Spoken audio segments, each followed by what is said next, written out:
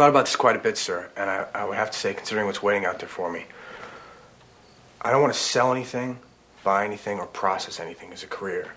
I don't want to sell anything bought or processed, or buy anything sold or processed, or process anything sold, bought, or processed, or repair anything sold, bought, or processed. You know, as a career, I don't want to do that.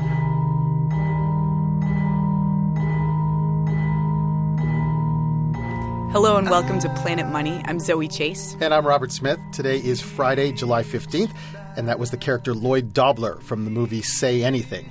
He was talking about his career plans, but we thought he pretty much summed up the state of the North Korean economy. Today on the podcast, we'll talk about what North Korea buys, sells, and processes to make money. Not much. Most of the world won't trade with them. But that doesn't mean that Kim Jong-il doesn't have some strange and illegal ways to get cash. Today, we will go through the list. First, the Planet Money Indicator with Jacob Goldstein. Today's Planet Money Indicator, $13 trillion. Over the next 10 years, the federal government is going to run deficits of $13 trillion in total. That's according to a projection from the Congressional Budget Office, which is, of course, the nonpartisan scorekeeper for the federal budget. Jacob, you had this number on the blog this week, and I was kind of surprised by it because when you've been listening to the news this week about the debt ceiling debate and fighting over plans to cut the deficit, you know, the numbers are more like cut it by $2.5 trillion or a big effort to get to $4 trillion. But that's nowhere near $13 trillion. Yeah, that's true. And, you know, to be clear, even $2 trillion is a huge amount of money. The federal government will have to make big changes to cut the deficit by that much. But I think the key thing about this $13 trillion figure is it really points to the fact that this debate that's going on right now about the deficit and the debt ceiling, it's not like the be-all, end-all that's just going to set the course for the federal government for the next decade. This is just one in what will very likely be a long and painful series of debates about the federal deficit. Thanks, Jacob. Thank you, Jacob. Thanks, guys. On to North Korea. I don't think I'm breaking any news here when I say that North Korea has a lot of problems. It's a repressive regime. It's incredibly secretive. The North Koreans can't feed their own people. The country goes dark every night because there's not enough electricity. The currency is worthless outside its borders. All these problems are made worse by the fact that North Korea doesn't trade with most of the world. They can't bring in enough money or products to make life better for the people there. So today on the podcast, we're going to look at the few ways that North Korea does get some money into the country. Ways that for any other country in the world would seem totally crazy. But of course, North Korea isn't like any other country. So other countries have basically two choices when it comes to survival. You can either make everything yourself, harvest your own food, manufacture your own products. Very few countries can even come close to this. Or most countries, they trade with the rest of the world. But here's the key. In order to buy something from abroad, you have to have something that the rest of the world wants. Other than a couple of specialty seafood items, some delicious mushrooms, North Korea doesn't have anything unique that the world demands. So they've chosen this very sad third option. North Korea feeds its people through charity. We went to the United Nations to talk to Anthony Banbury. He used to run the World Food Program for Asia. Now he's an assistant secretary general. And he says that the World Food Program would ship in rice and other food products to keep the North Korean people from starving. And we should also say here that he is the brother-in-law of Planet Money's own Adam Davidson. Banbury was in North Korea recently, and he had access to parts of the country that outsiders normally don't see. And he was struck by the effects of years of isolation in the country. You drive through it, there's rusting factories everywhere. The factories have broken windows. There'll be one smokestack puffing out of a row of 20. Even the military is unable to get oil and supplies. The military, which gets the first dibs on resources, more resources than any other segments of the society, had converted a large portion of its trucks from gasoline or diesel burning to solid fuel burning, basically creating almost like steam engine technology so they could make these trucks go using solid wood. They would put this big like stove in the back of the truck. I was driving behind one of these trucks in a rural area. They would put wood, coal dust, corn cobs to feed it. To create the combustion. And this is so sad and also so brilliant at the same time. You know, if all you have is wood and corn cobs, then why not use them to power your entire military. And there's a North Korean name for this exact type of thing. It's juche. Juche means self-reliance. And you hear this from anyone you talk to who's been to North Korea or anyone who has defected from North Korea, this concept of juche. It's more than just a word. It's a national philosophy. In fact, in downtown Pyongyang, they have this giant tower with a flame on it. That's the Juche Tower, and that symbolizes how everyone has to have the flame of self-reliance inside themselves. And depending on how you look at it, it can mean that creativity, but it can also mean desperation, and so desperate that you need to invent things in order to stay alive. But juche doesn't seem to apply to the North Korean elite. The party officials and government leaders have grown used to a supply of luxury items. Anthony Banbury says even as people were starving out in the provinces, he would be invited by government leaders to lavish banquets. I was able to eat extremely well. I mean, seafood or fine beef or whatever. I mean, we had multi-course meals, and wine, imported wine, was served. Crystal glasses, fine china. But here's the catch about international trade. Did you hear that? You can't get fancy French wine or crystal glasses or fine china with North Korean currency. The North Korean currency is known as the won, and the thing about the won is nobody outside of North Korea will take it because basically its value is determined by the North Korean government, which no one trusts. So in order to do international trade, you need some sort of currency, some sort of money that other countries trust and will accept, currency like dollars or euros or the Chinese RMB. And Kim Jong-il has become an expert on wily ways to get his hands on that kind of money. Try to imagine Kim Jong-il looking around his country and thinking, I need real money. What do I have here that I can sell, that I can exploit to get money into my country? Yeah, it's like a giant garage sale. It's North Korea. You look around. What do you have?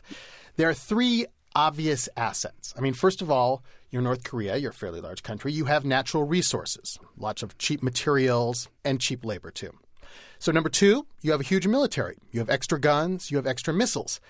And number three, and I think this is maybe stretching a bit when we talk about it as an asset, but we'll get to this. You have lots of giant statues of Kim Jong-il, a lot of statues.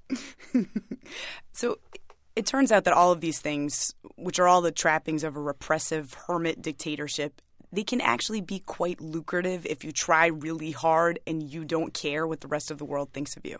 So let's go through them. First, natural resources. Now, this is interesting. North Korea basically rents out part of its mountain ranges to China.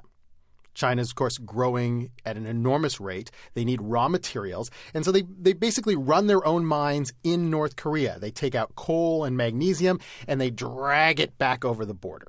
So that's one way they get money, the North Koreans do. The North Koreans also rent out their waters, their territorial waters, to the Chinese.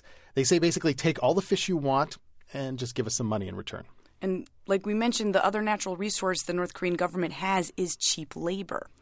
They're not just renting out their land, they actually rent out their own people. They have the ability to just send their people to work for foreign companies. So the government sends North Koreans to cut down trees in Russia.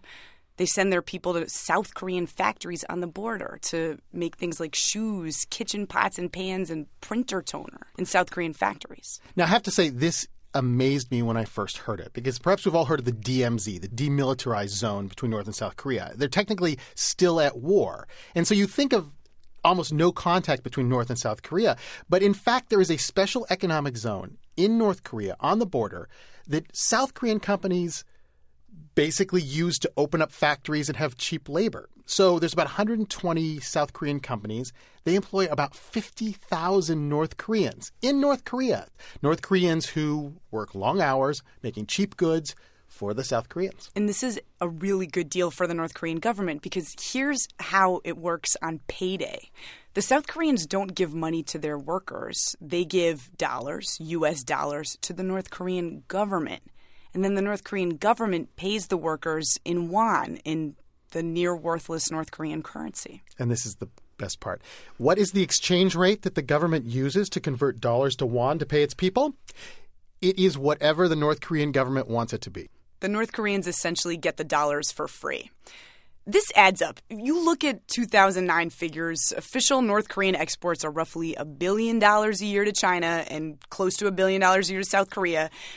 North Korea is a country of 23 million people, so that's really not that much money. Yes, but those are only the legal official trade numbers. I think everyone knows that North Korea is not always the best at following the rules. In fact, there are a lot of illegal businesses, and we're going to talk about those now. So, for instance, one way that North Korea uses that vast amount of land and all those empty factories, North Korea sells drugs. They grow and they process illegal drugs. We met up with a North Korean defector who was actually in the government-run drug business. Ma Young-ae invites us into her apartment, which is in Northern Virginia. She was in the North Korean military for a long time. She was also in law enforcement for the government there. And here's the thing. I expected her to be a little bit more intimidating, but she toddles along in these huge platform sandals. And when she kicks them off, Mrs. Ma is about as tall as a 12-year-old girl. When you walk into her apartment, the walls are covered in pictures, and you can see pictures of her in this North Korean military uniform. Carrying a giant accordion. She played in the military band. We went to meet her with our translator, Sung Hee-na, and before we started, Sung Hee-na took it upon herself to explain exactly what public radio is to Mrs. Ma. 그다음에 여기서 모금 운동을 합니다. 펀드레이징을 해요. 그래서 1년에 2번씩 스프링 앤 폴 펀드레이징 해가지고 듣는 청취자들한테 We need your support. 이게 100불 보내주세요. 50불 보내주세요. 그래갖고. I think she pretty much summed up public radio there. That's all you need to know. Yeah, I couldn't have said it better myself. Mrs. Ma had a very interesting job for the North Korean government. She would track down North Korean drug smugglers, which is, pretty normal for a police officer, right? But here's the difference. She was supposed to stop small-time Korean drug dealers in order to protect the biggest drug dealer in the country, which was the country itself, the North Korean government. 개인은 거기에 이제 아주 작은 액수를 훔쳐서 The small individuals that we were trying to catch were doing this in a very small scale. 이제 다른 나라로 이제 그 배로 날아가고. But the government was doing it in large scale, in a very institutional level. And they were selling the outputs in global markets. She says this seemed totally normal to her at the time. It was sort of part of the Juche philosophy of the country doing whatever it takes to survive. Still, the North Koreans hid their poppy fields from most of the population. Mrs. Ma only saw them because she was an insider. 김일성이 때부터 There was a huge area. 몇만 평이 되는 tens of thousands of acres that used to be the potato fields. Were converted into the fields for growing opium plants. And I visited there in the springtime, and I saw all this variety of flowers, growing there. They just look beautiful. And this is where all those empty factories became mighty useful to Kim Jong-il. At night, Mrs. Ma says the government would start up the production lines in these abandoned factories, and they would process the opium. They would pack the product in these plastic cubes. They were about the size of a big dictionary. Then the drugs would be smuggled out of the country through China. This was the mid-'80s. Opium was the big drug, and these days, reportedly, the drug of choice for export out of North Korea is ice, methamphetamine. Mrs. Ma never actually smuggled the drugs herself. But in this crazy way, she did end up smuggling other products. Now, remember, she was a law enforcement official for North Korea, and she would have to cross the border to China to track down the non-government-approved drug dealers. And the North Korean government, when they would send her on these trips, they wouldn't give her money, like a per diem, like you and I might get. They gave her illegal goods in order to help her on her way. To sort of barter her way through her travels. 몇 대 몇으로 바꿔와야 될 문제다. When I was traveling China, at first I was given materials. 그 오징어 있죠. 마른 오징어, 해삼 이런 것들은 items like dried squid or dried sea cucumber, some of these rare products that are very highly valued by the Chinese. So then we would be given these packages of goods, and then we are told that you should take this and sell it and get money and cover your travel expenses. 그때 당시에 달러 환율이 굉장히 높았어요. $100면요. But then over time, I was given a pack of cash in dollars. And I was trained, I was told, I was explained that these are fake dollars and that I am to convert them at 40% discount. The pack of cash Mrs. Ma was given is a pack of counterfeit $100 bills. In North Korea, these are so common, they are called super notes. And here's the weird thing about that packet of cash. Mrs. Ma wasn't supposed to spend it on things, even though these were very good counterfeit bills. The problem is nobody is going to take a brand new $100 bill from a North Korean just over the border. Yeah. Everyone knows that they counterfeit money. So what Mrs. Ma would do is she would bring this money to an intermediary, a money launderer. And the Chinese, who knew the money was fake, would pay Mrs. Ma about 60 real dollars for every fake $100 bill. Mrs. Ma says even though she was supposed to only know about the drug trade, all the intelligence officers in North Korea would share stories about the other illegal businesses the government was dabbling in. It was kind of like office gossip. Fake American cigarettes was another big one. So once again, there are North Korean law enforcement officials all sitting around in their lunchroom talking about all the illegal things that their government is doing, and that does not faze them. They do not lose trust in their government from this. What led Mrs. Ma to defect was that she saw how much better life was in China when she traveled there. 중국에 출장을 자주 다녔어요. I started feeling that how come these two countries that are so close to each other geographically and only with one river, a river in between us, and one country appears to be relatively open and better off. 이 나라는 잘 살고 자유가 있는데 And in North Korea, our country, people are really suffering very badly. 깨달은 거 있어요. She ended up defecting on one of her trips to China. And eventually she made it to Virginia, where she now runs a North Korean restaurant. Which she told us has a whole different set of delicacies that a South Korean restaurant can't offer. And actually the whole restaurant is apparently staffed by other defectors who work there. Okay, so all of this was various ways in which North Korea uses their natural resources. And unnatural counterfeit products. Absolutely, to make money. But Kim Jong-il has another trick up his sleeve. Asset number 2, the North Korean military. North Korea may not make the best products, but they are really good at weapons. That's what a 1,000,000-man army will do for you. Exactly. And North Korea is reviled around the world. It's already under sanctions, and they have no reason not to sell as many weapons as they can get away with. One of the people who guided us through the netherworld of North Korean exports was Curtis Melvin. He's an economics graduate student who writes a great blog. I highly recommend it, North Korean Economy Watch. And he says that Korean-made weapons kept showing up whenever there was some sort of bloody, horrible conflict around the world. Just a couple weeks ago in Libya, the rebels captured a military warehouse and dragged out a bunch of rocket launchers that were made in North Korea. And the boxes were all labeled bulldozer parts. And is this stuff that was recently manufactured, or is this all, 10, 20, 30 years old?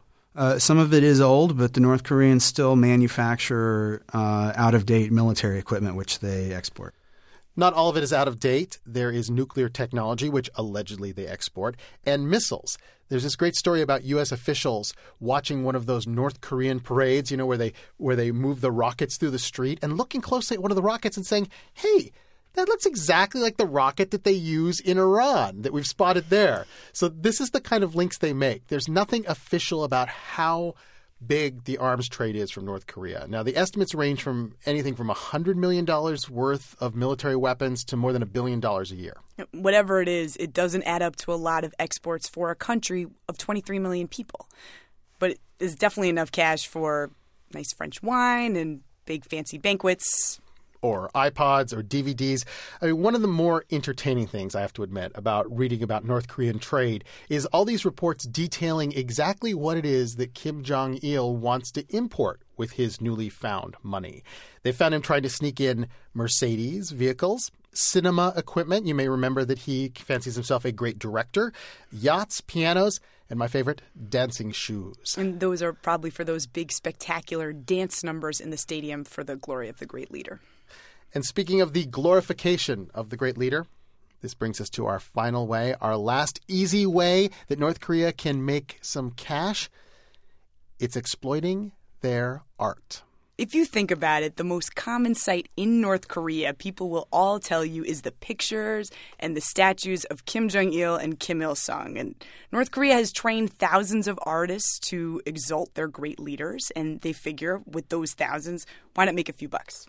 Curtis Melvin, who does the North Korea Economy blog, he's been to Pyongyang as a tourist, and he says that when dictators around the world want a giant statue or some huge monument to glorify themselves, they call up the North Koreans. Who else? Who else knows how to make a 100-foot-tall strongman look tall and skinny and handsome? The North Koreans have a long history of doing this, and you can go as far back as the 1970s to find monuments that the North Koreans have built in Africa. I know they built the monument to the Derg in Ethiopia, and that's sort of continued to this day. I got to be honest with you. I've seen pictures of statues in North Korea. I know you've been there.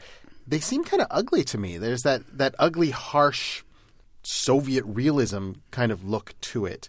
Well, beauty's in the eye of the beholder. The North Korean canon for how they are supposed to describe and portray the leaders is very prescribed and spelled out. So there's no improvisation when it comes to how an artist can portray the leaders. But when you saw them, did you think, this is kind of beautiful? No. But, art may be the only thing that an American can actually easily get from North Korea. And, we thought about trying to get a product from North Korea to illustrate this podcast. Not possible. The U.S. has rules that say that no North Korean product can be imported, not even a tiny part in a product manufactured someplace else. But art does seem to be this gray area. There's a dealer in Italy I talked to, Pierre Ciccioni, who's buying North Korean art from the official Mansudae art studio and selling it online to Europeans and Americans. That's how a work of art originally meant to glorify the great leader and the North Korean state might end up hanging over the couch of a capitalist in New York. And your money might end up in the pockets of North Korea.